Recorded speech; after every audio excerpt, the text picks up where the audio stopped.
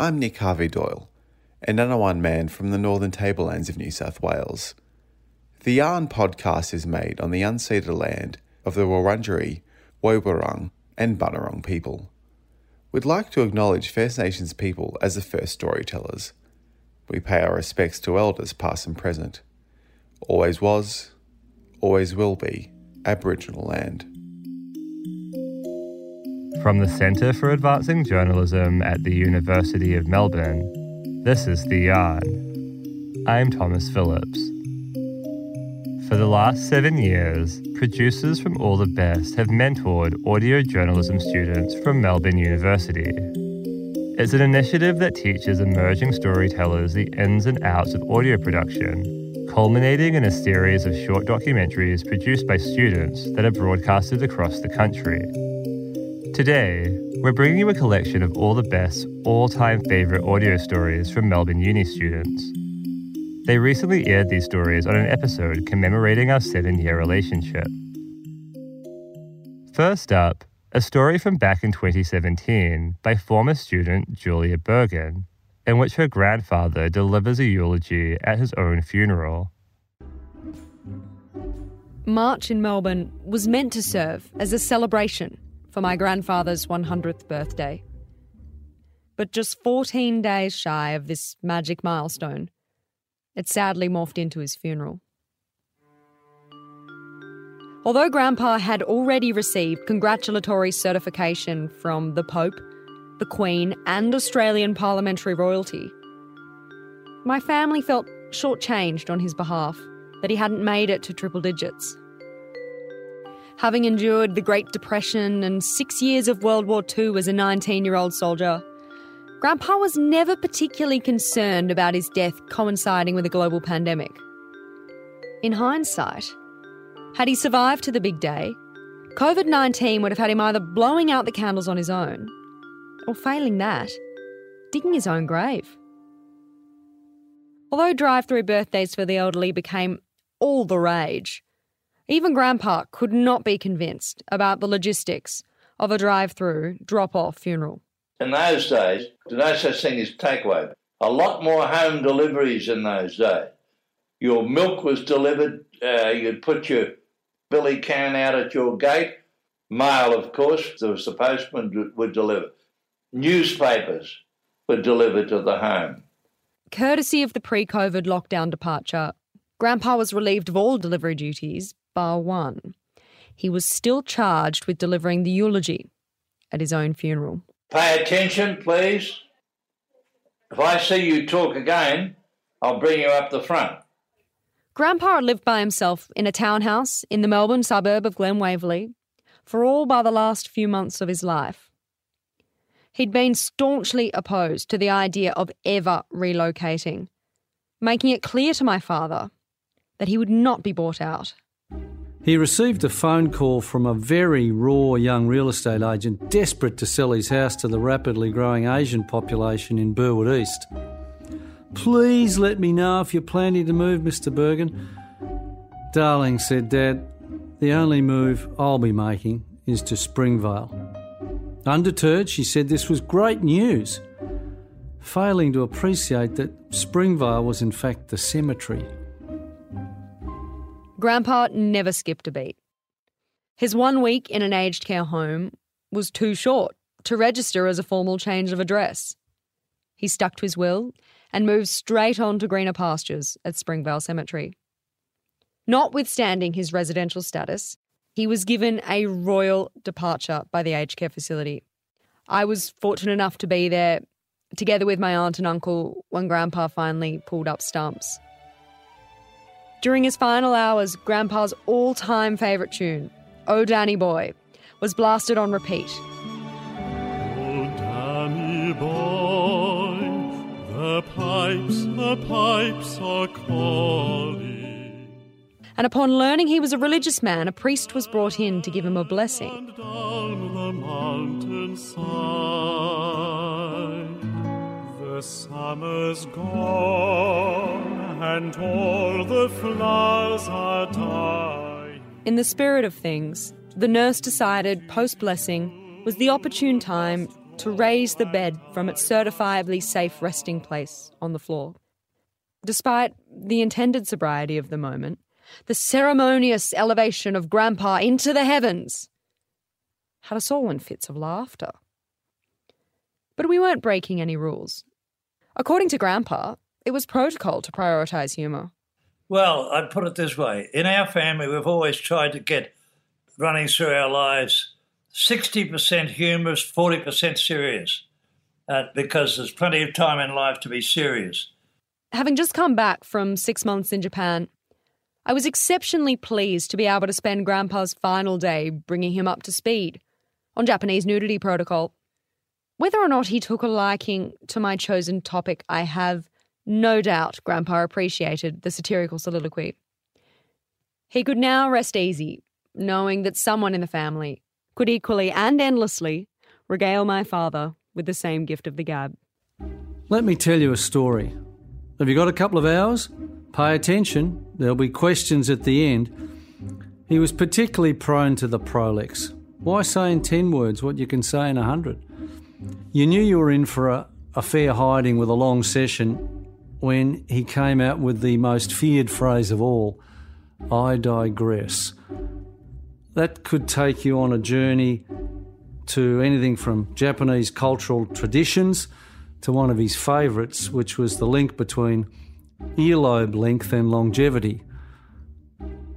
Often you could be on the phone to Dad, have a break, go to the toilet, go shopping, maybe mow the lawn, and you could come back and undeterred he'd still be going. Well, this is where I should interrupt before I answer that question. Well, I'll answer that question, but I'm just throwing this extra information. And there are only 2 flavours of ice cream. That was it. There'd be strawberry or vanilla and no other flavours available. Now, to talk about that, I think I should talk about that. People had no refrigerators. They had ice chests. An ice chest would be half the size of a refrigerator. The ice went in the top, and the lower part you put your food. The ice would melt and drip into a tray, and somebody in the house had to empty that at the end of every day, empty the water from the drip tray. You would keep your milk and you'd keep your butter, and no such thing as margarine. It was all butter in those days. Anyway, how to get onto that? So, as a journalist, it's going to be hard to take Grandpa's advice that I should never let the facts get in the way of a good story. But I will certainly be upholding his commitment to words and the greater good of the tale. In his later years, the subject matter of these glorious yarns seemed to inevitably regress into the latest and greatest of his bowel movements. Guests at both his 98th and 99th birthday were all briefed during his acceptance speeches. Stories revolving around other medical ailments were always angled, not what the doctor said, but what Grandpa said to the doctor. One of my favourite yarns was after Dad broke his hip. He was struggling with pain and frailty and just general malaise. I asked how he was going and he said, well, I guess I'm going to die. Very concerned, I asked, what did he mean? He said, I'm on the Nitschke euthanasia pill. I'm on end 1. Should be dead in a couple of days. And I said, show me the box, that doesn't make any sense. It was, of course, the painkiller Endone. Grandpa really did live a life filled with humour, which is why a few years back I thought he would be the perfect candidate to help me see the humour in the process of death. I had a university project which required me to make a podcast with the theme of blood. I opted for Bloodlines. I decided that the best way to put the family dynamic on show was not with the introduction of new people to the family with a wedding, but through the exit of someone with a funeral. So I pitched this idea to Grandpa and asked him if he would like to comment on the state of affairs of his own funeral. I reasoned this wasn't the first time he'd thought through the logistics of his departure. He was an accountant by trade for his whole working life and, needless to say, was an incredibly organised traveller. So organised was he that he even investigated burial at sea to stop us worrying about having to bring the body home if he died. Unfortunately, he found out that he wouldn't be able to do that because it was reserved for members of the Navy or alternatively pirates.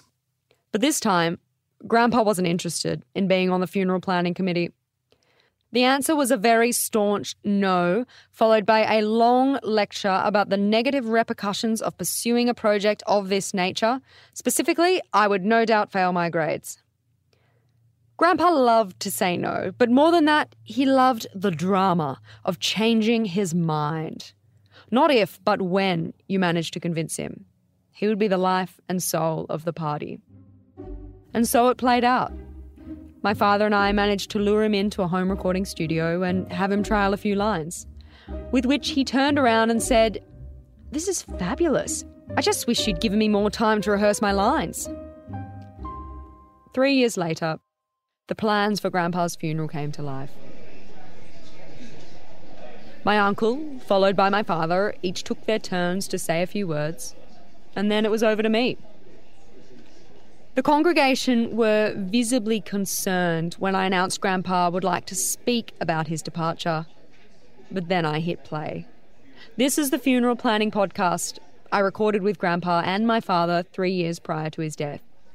Played at his funeral as the final part of his eulogy. Negotiations for Grandpa's funeral are currently underway between Grandpa and Father.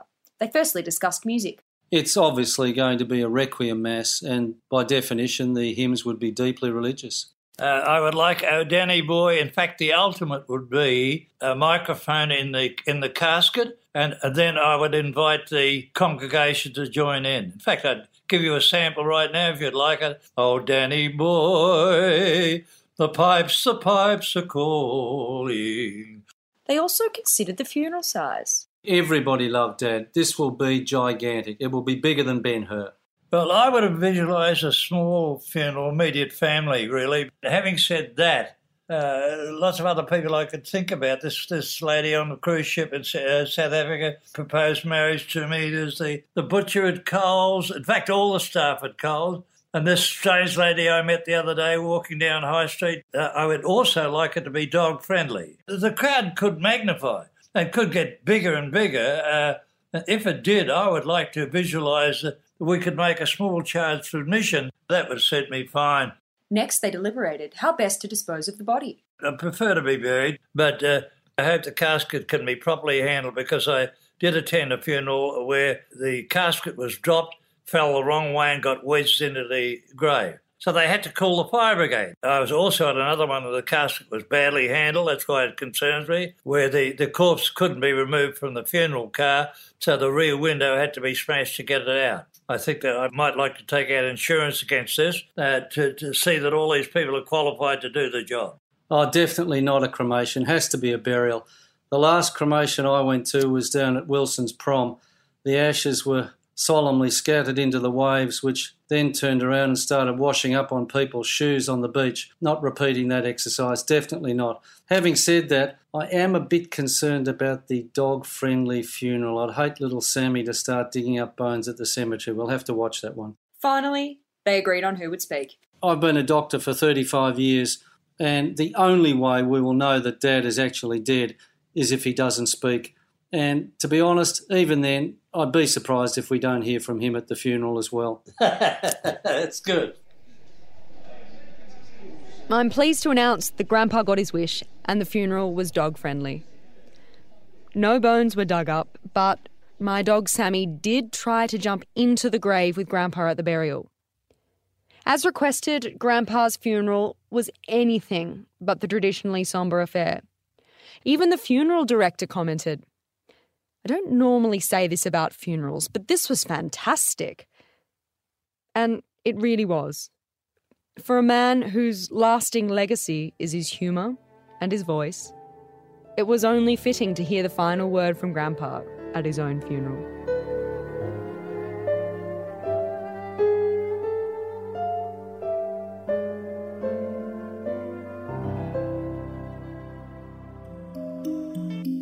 That story was produced by Julia Bergen. Next, a story from 2018. Dilpreet Kaur investigates discriminatory beauty standards.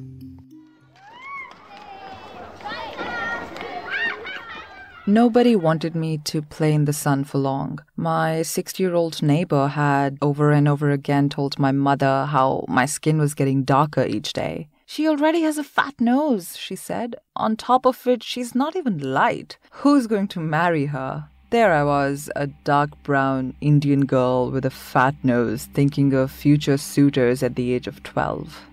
Pale. They want to look very pale. It makes them look more maybe feminine or look more delicate, look more very ladylike. I wasn't the only one who was expected to turn into a white fairy somehow. My friend Yu Jing Sim tells me how important light skin is in Chinese culture. There's like a Chinese saying actually, 一白遮三丑. It translates to a level of whiteness is able to conceal 3 levels of ugliness. A level of whiteness is able to conceal 3 levels of ugliness. The whiter you are, the prettier you are.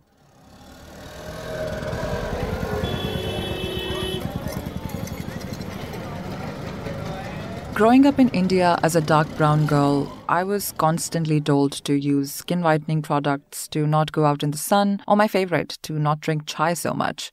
What if I got darker than I already was? Yeah, you're right about the Indians wanting to change their, skin color, and it's just like a fad that never goes away. It's just fascinating to see how... My friend from India, Prachi, grew up in a similar culture of obsession with light skin. Everyone had to suggest I use a skin whitening product. One skin whitening brand that has been selling in India since 1970s is called Fair and Lovely. I guess what they're trying to say is if you aren't fair, you aren't lovely. Oh no, no, no, pollution, dirt, oil. Oh no, my fairness gets spoiled. Oof, too much drama. Oh gosh, just use Fair and Lovely clean up face wash. Scrub and scrub. I remember I was 15 years old and needed a new photo for the school ID card. I went to the shops and got a new picture clicked. When I saw my photo, I was surprised. I had slimmer face, I had sharper nose, and much, much lighter skin. I was photoshopped by a stranger into the perfect light brown Indian girl who doesn't have a fat nose. That was 2009, and today the Photoshop world has been taken over by Facetune, a phone app that makes people look quote-unquote perfect. Meet Facetune. Rejuvenate your skin with the Smooth tool. Show off your white teeth and perfect your smile. Remove any skin blemishes. Facetune can make your eyes look bigger, nose look sharper, and skin look lighter. Facetune is the best thing. I believe in Facetune. You are presenting to the world what you want them to believe you it's are. Definitely one of my all-time favorite used apps. I'll give you guys some tips on how to make your pictures look super bomb that you can do to just take a good picture and turn it into a really, really great picture. I have like these bumps right here on my forehead, one right here. So I'm going to go down to where it says smoother. That's Khloe Kardashian and other YouTube celebrities raving about Facetune. In fact, more than just raving, Khloe Kardashian says Facetune is life. It's kind of affecting the people that are using them today. It's giving them a wrong sense of what they look like. And honestly, I feel like if you like yourself the way you look after all these enhancements on the app, it might just create a sort of a want to change something in yourself. For example, like I like my nose this slim on an app, and I want to change the way that I want to look. I mean, let's consider nose surgery. You know, let's consider rhinoplasty. Eurocentric standards of beauty keep people of color under constant pressure, whether it's skin whitening for Indian women like me or a double eyelid surgery for a Southeast Asian woman. Every effort is an effort to look as close to white as possible. I think especially girls, they're very insecure about maybe they think their face is very wide, very big, or they think they're very tan. And then they will use these apps so that they'll make themselves look a little more like what they would want themselves to ideally look like. As a woman of color in a mostly white country, I am often surrounded by standards of beauty that do not apply to me. Industries can make hundreds of creams and lure me into getting lighter skin, but what cream can they possibly make to alter identity? It's been 15 years since I refused to use any skin whitening products. I'm brown. I'll always be brown. It's perfect and I'm happy.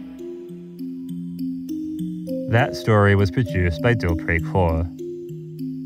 Today's final story explores how access to menstrual products can change lives.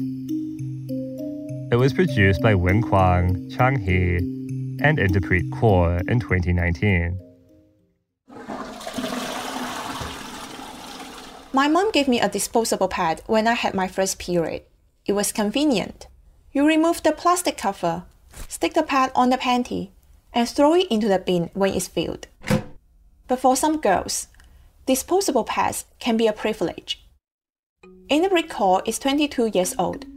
She comes from a village of Amritsar, one of the business centers of northern India. She was at school when she had her first period, and her teacher gave her a piece of cloth. And she just gave me a rag. She just told me that, feel free, just fix this rag on your panty. And I was like, how I can fix it?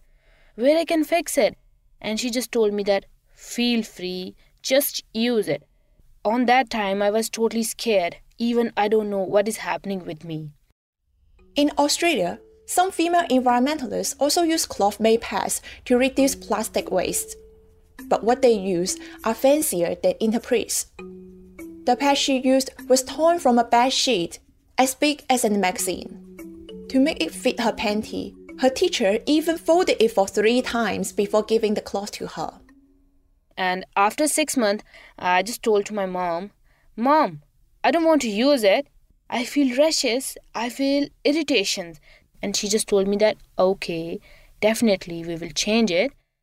When it comes to her next period, Dilpreet got a new cloth pad from her mom. It was made of cotton, and the quality of the material was better.